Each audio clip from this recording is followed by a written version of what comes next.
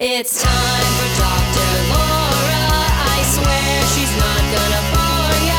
For sexy advice, you don't have to think twice. Just say you're asking for a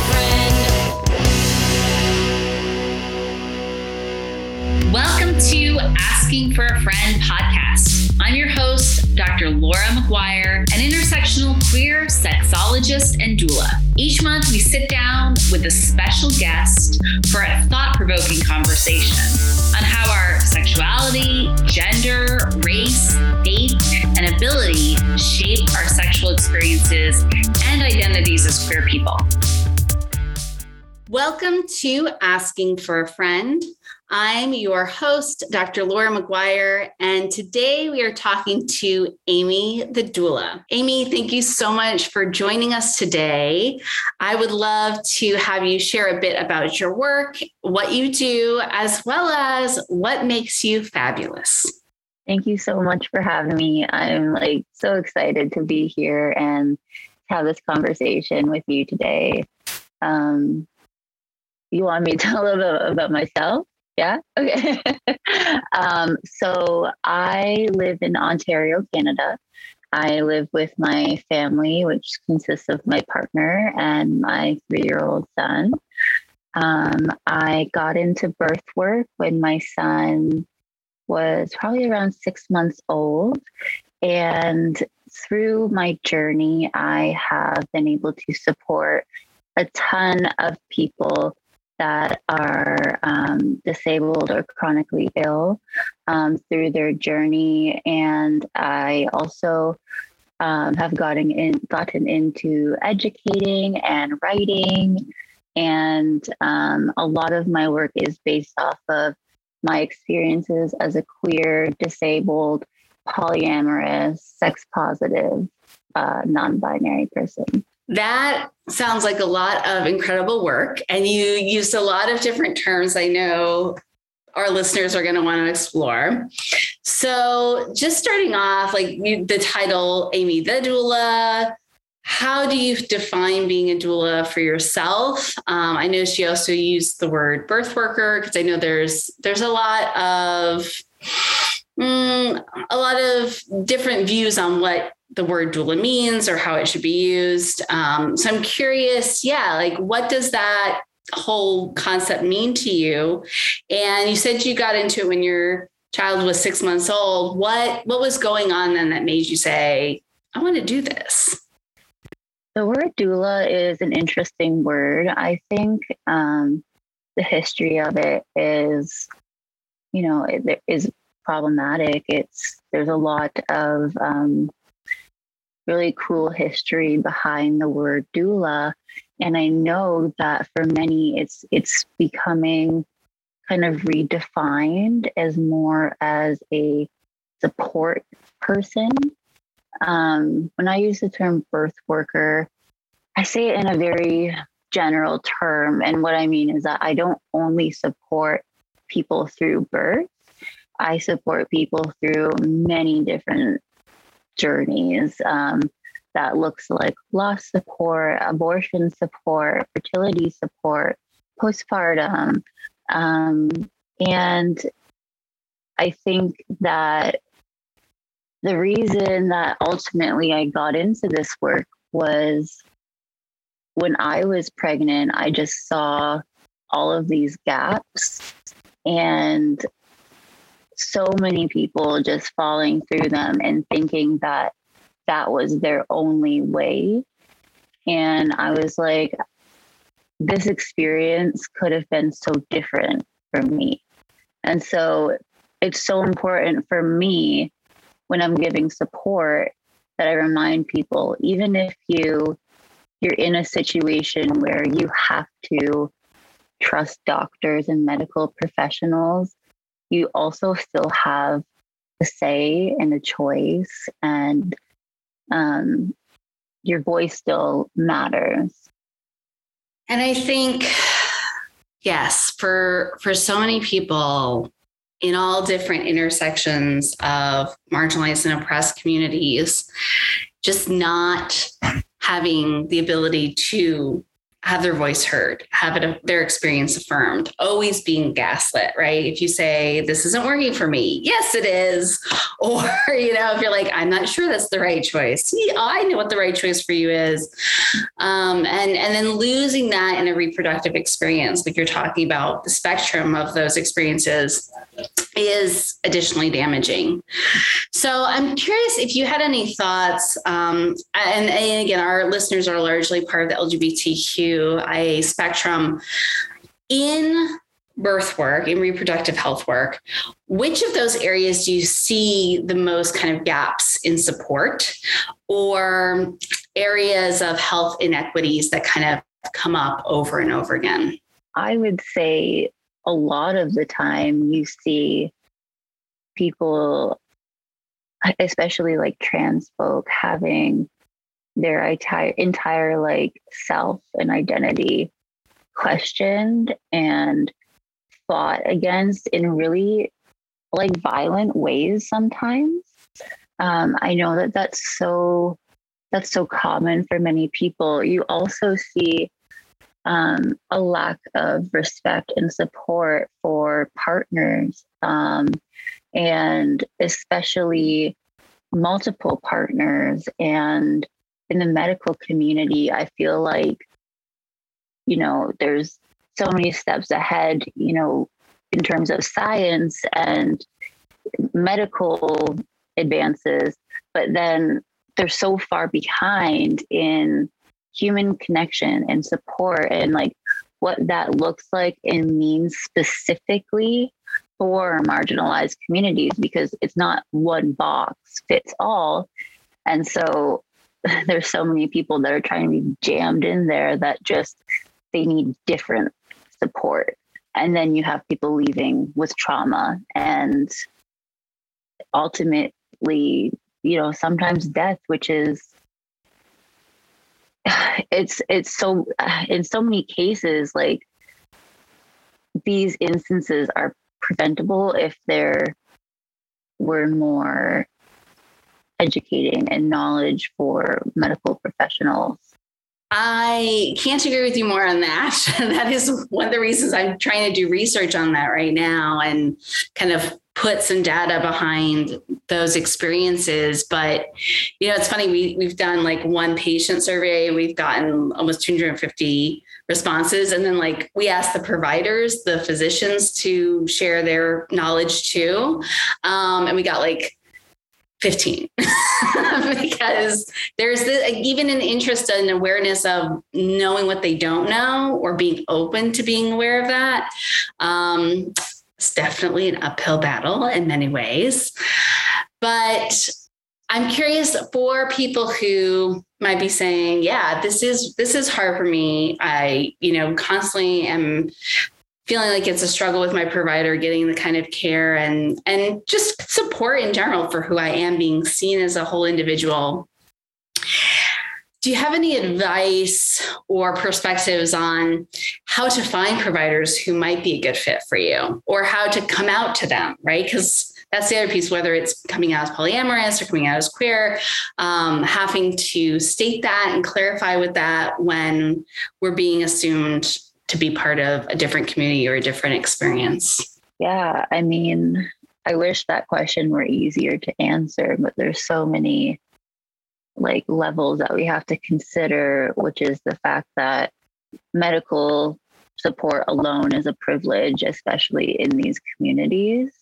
And so not everybody can access that at all, let alone remove that person and go to somebody else, especially if they, they have like a high risk situation where they need a specialist. And that's the only doctor around, which in my case, that was the situation. We also have to remember that for everybody, it's not always safe to come out. And even if they come out to doctors, doesn't mean that they're okay coming out to everybody on the team or everyone that's going to be attending a birth or attending anything like that. So there's so many levels. I would say community support is often overlooked, but so important. and there's so many groups, and it's not always tangible in person in communities, especially, with everything that's going on. But there's a ton of online supports. There's Facebook groups, there's Instagram pages, there's organizations. And yeah, in the medical community, it's tough. It really is. And I wish that I had a better answer, but there are supports out there. Like, you're not alone. And speaking of virtual support, I know that's how we met. We met through Instagram. I don't remember what was the post or who shared what, but somehow we got connected and I was like, yay, a kindred spirit. And, I'm curious, how did that develop for you? How did you kind of make a home on Instagram and start to build community there? And kind of what have been some of the highs and lows of that? Yeah, Instagram has allowed me to create so many amazingly beautiful, magical connections, and always thankful. Social media is a funny thing. I think it's so common to get into the mindset of having to have perfectly posed whatevers and write the most beautiful captions. And I'm not, I think I was in that mindset back in the day. But then there came a time where I'm like, there's so many levels to me that I'm hiding. And I just need to make my people. And I started blocking a bunch of people that I didn't want to see my posts that I was going to be posting. And I just started being super real and sharing good parts and bad parts. And I built a community of people. I've met people that I've been able to help support. It's been a really beautiful thing, but it also comes with some backlash. Not everybody approves of the things that I post, or I've had my page leaked to family members, which outed me as being non-binary. And, there's always risks to that. But for me, it was just being authentic, because I feel like you don't gain anything by building connections that don't feel authentic. Yes, I agree with that. And it is so challenging to be our full selves. And I think even when we are really authentic, there's oftentimes things we still have to keep to the side because of familial issues or social things going on that, it's not a time when we're safe to share that. And that's challenging too. Plus there's always going to be somebody who doesn't like what you're posting, even within your own community, right? They're like, no, this is not it. And you're like, okay, well, I'm just sharing my experience and my truth. And I know another thing we've kind of connected and shared about is both identifying as non-binary and presenting in what society would often deem as a very feminine way, and, seeing us as cisgender. And so I'm interested to know, how has that evolved for you, being able to come out as non-binary, being able to interact with people and say, I know you might see me and put me in one box, but that's not who I am. I know I came out as non-binary about 3 years ago now. And it's an ongoing thing. And even for myself, trying to unpack what is society put on me that I've embraced because it's easier, and what is my authentic aesthetic. So curious your thoughts. Yeah, totally. For me, it's been just about a year that I've been out as non-binary. For me, growing up, I was girl power, womanhood, everything like that. And I realized for me, a lot of it was tied into having a baby. and being a mother. And I identify as a mother. My son calls me mom. But I did a lot of thinking, and I'm like, for me anyway, being a girl, all it had to do with was society's expectations of me, society's expectations of what being a girl looks like. And I was always raised, you don't even need to go to school, just marry a rich man. And I always thought, if I was born a boy biologically, would I still get that same message? And I really don't think that I would. And I was just like, so much of this is just bullshit to me. Like, and that's just me personally. I would never, tell anybody how to identify. But for me, it feels like bullshit. And now that I am a mom, I'm like, that's not necessarily tied into womanhood for me. I didn't give birth to my son because I'm a woman. I gave birth to my son because I'm a powerful person. And I teach my son, not to identify somebody's gender based on what their outward appearance is. And I notice now that he's starting school, how much they push that narrative and how much he's confused by it, because he's like, well, boys can wear dresses. Like, why can't this person be a boy just because they have long hair and a dress and it's a doll? And they it's totally, completely not on their radar. And that's just how we're raised. And to me, it's really frustrating and so binary, so compressing people into one or the other and nothing in between. And I just don't get it. Yes, I think it is fascinating, because on one hand, I feel like, there's so much exposure. There's so much conversation around these things. And then, children go into these other environments where they're like, I've never heard of that. or we don't have any frame of reference for this. And so you're always kind of going back and forth on, affirming those messages and saying, yes, all these things are a spectrum, and, and the children possibly hearing very different objective voices. I think that parenting in any of these spaces is its own challenge and its own, again, coming out, right, to other parents, like PTA or whatnot. And as much as I'd love to think that most spaces are pretty open and accepting, the reality is many are not.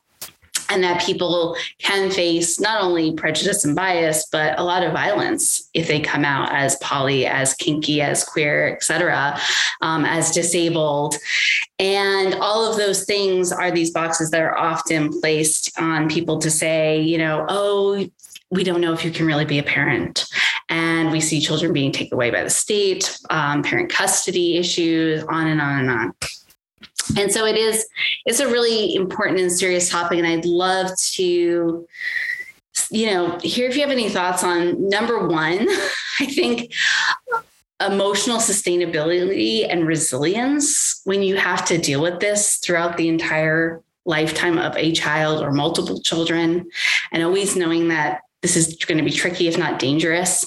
And also, like you said, how do you kind of facilitate some of that support so that you're not alone in this? You're not the only person going through these things. Yeah, it's actually funny that you bring that up, because I just encountered a situation. I live in a small town, and I would say a lot of people here are quite conservative. And I'm a kind of like, I don't know, I feel like I look a little different. Like, I have tattoos, I have like different colored hair, things like that, and facial piercings. And so I I think people already look at me and they're like, you're different than everyone here.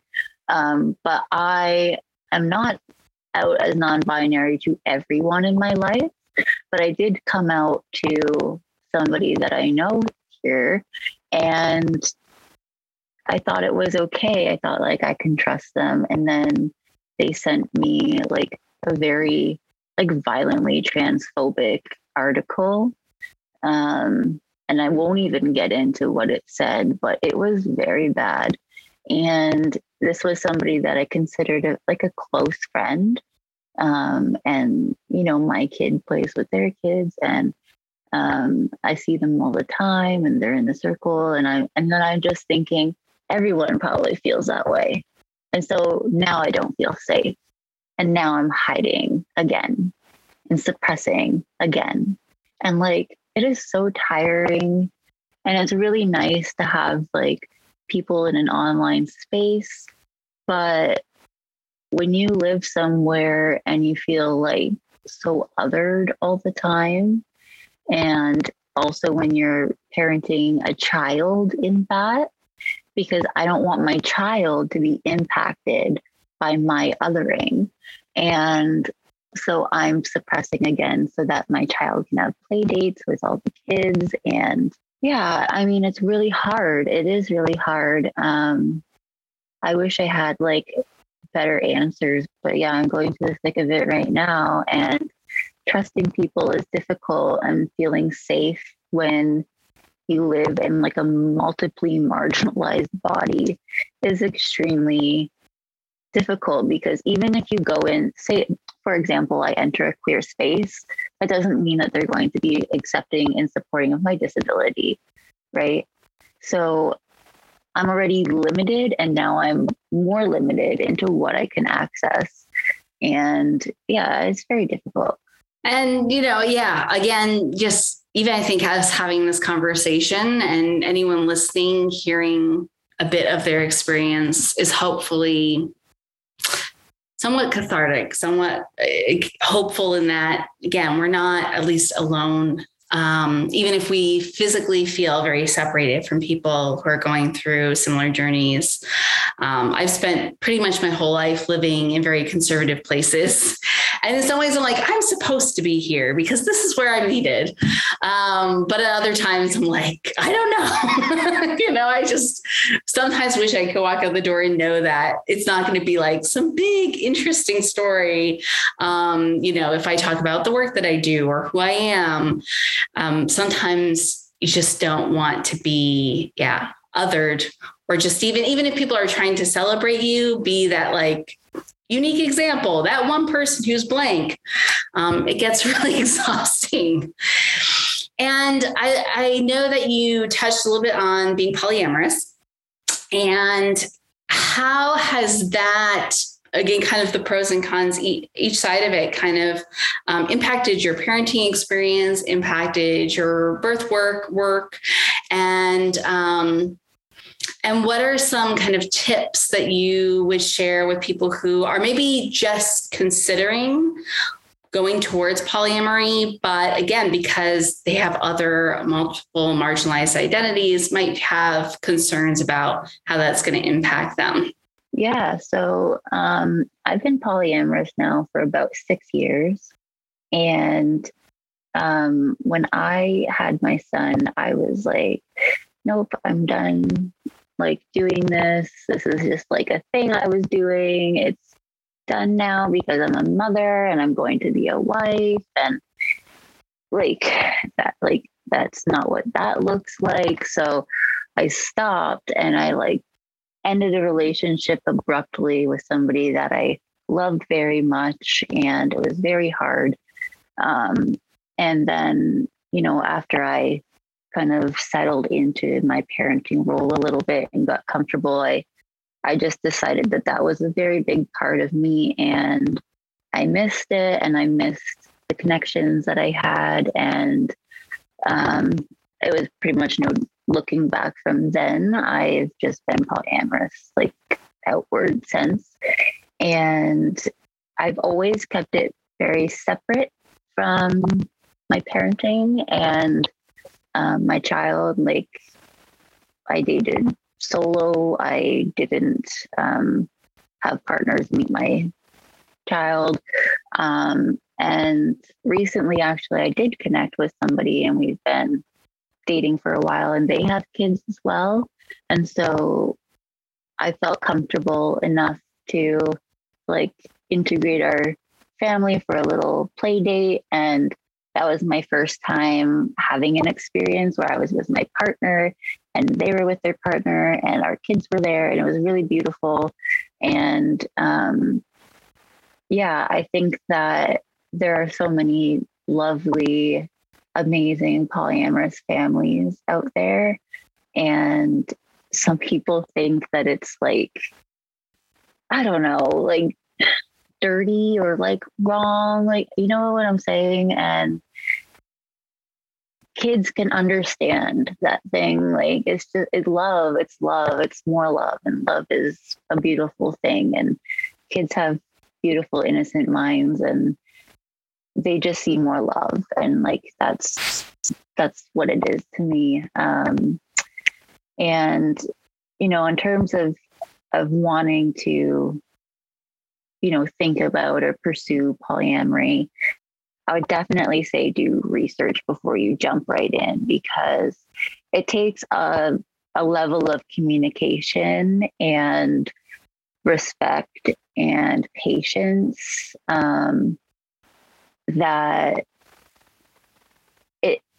it's hard not to get into the pattern of just like automatically wanting to recreate monogamy in the beginning. I think for some people, there's some really amazing books out there that cover a variety of different topics, including children, and some off the top of my head are The Ethical Slut is a good one.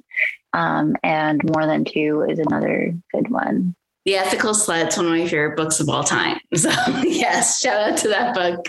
It's so positive. I think, you know, even if someone knows for sure they're monogamous, I still tell everybody to read it, right? Because it's really about reimagining what you want and what any relationship can look like, and not having to fit like a hashtag couple goals image on Instagram of happiness or fulfillment. Being really expansive in our thinking of, yeah, what do people mean to us and what works best for each person and each couple and each group of people. So thank you for those resources and sharing your story. I know we are close to time, so I wanted to briefly also talk about you're doing all this amazing work.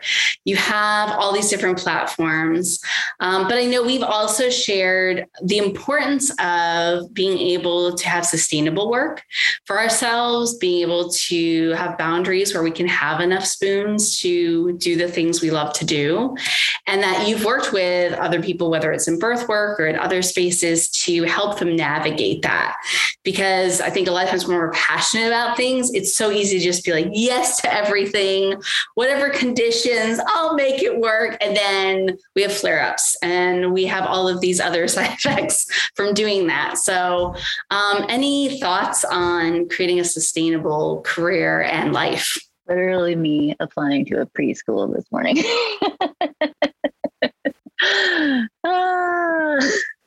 So I should take my own advice here. Yeah, definitely getting caught up in the, you know, it's so hard when your mind and heart want to do one thing and your body is like way dragging behind you. Like, I can't, you know, like I physically can't. And it's really, really hard not to push yourself. I'm always mindful of like the spoon theory, which I'm sure you're familiar with, which is you have like a set amount of spoons for the day. Each activity you do requires X amount of spoons. And once you've used all those spoons, that's all your body can give that day. And so rest is required. I have like a toolkit that I put together, and I always keep it right beside my bed so that it's like with me, and then I can put it in my purse when I leave. It has like topicals, it has my pain meds, it has like compression socks and things like that in it, so that I can give my body comfort without having to get up and do those things. And also having like a partner that knows your care needs and like regimen and can support you in that. That's another thing about polyamory. And I think sometimes, I think you asked about this, which is, sorry, I don't mean to like backtrack, but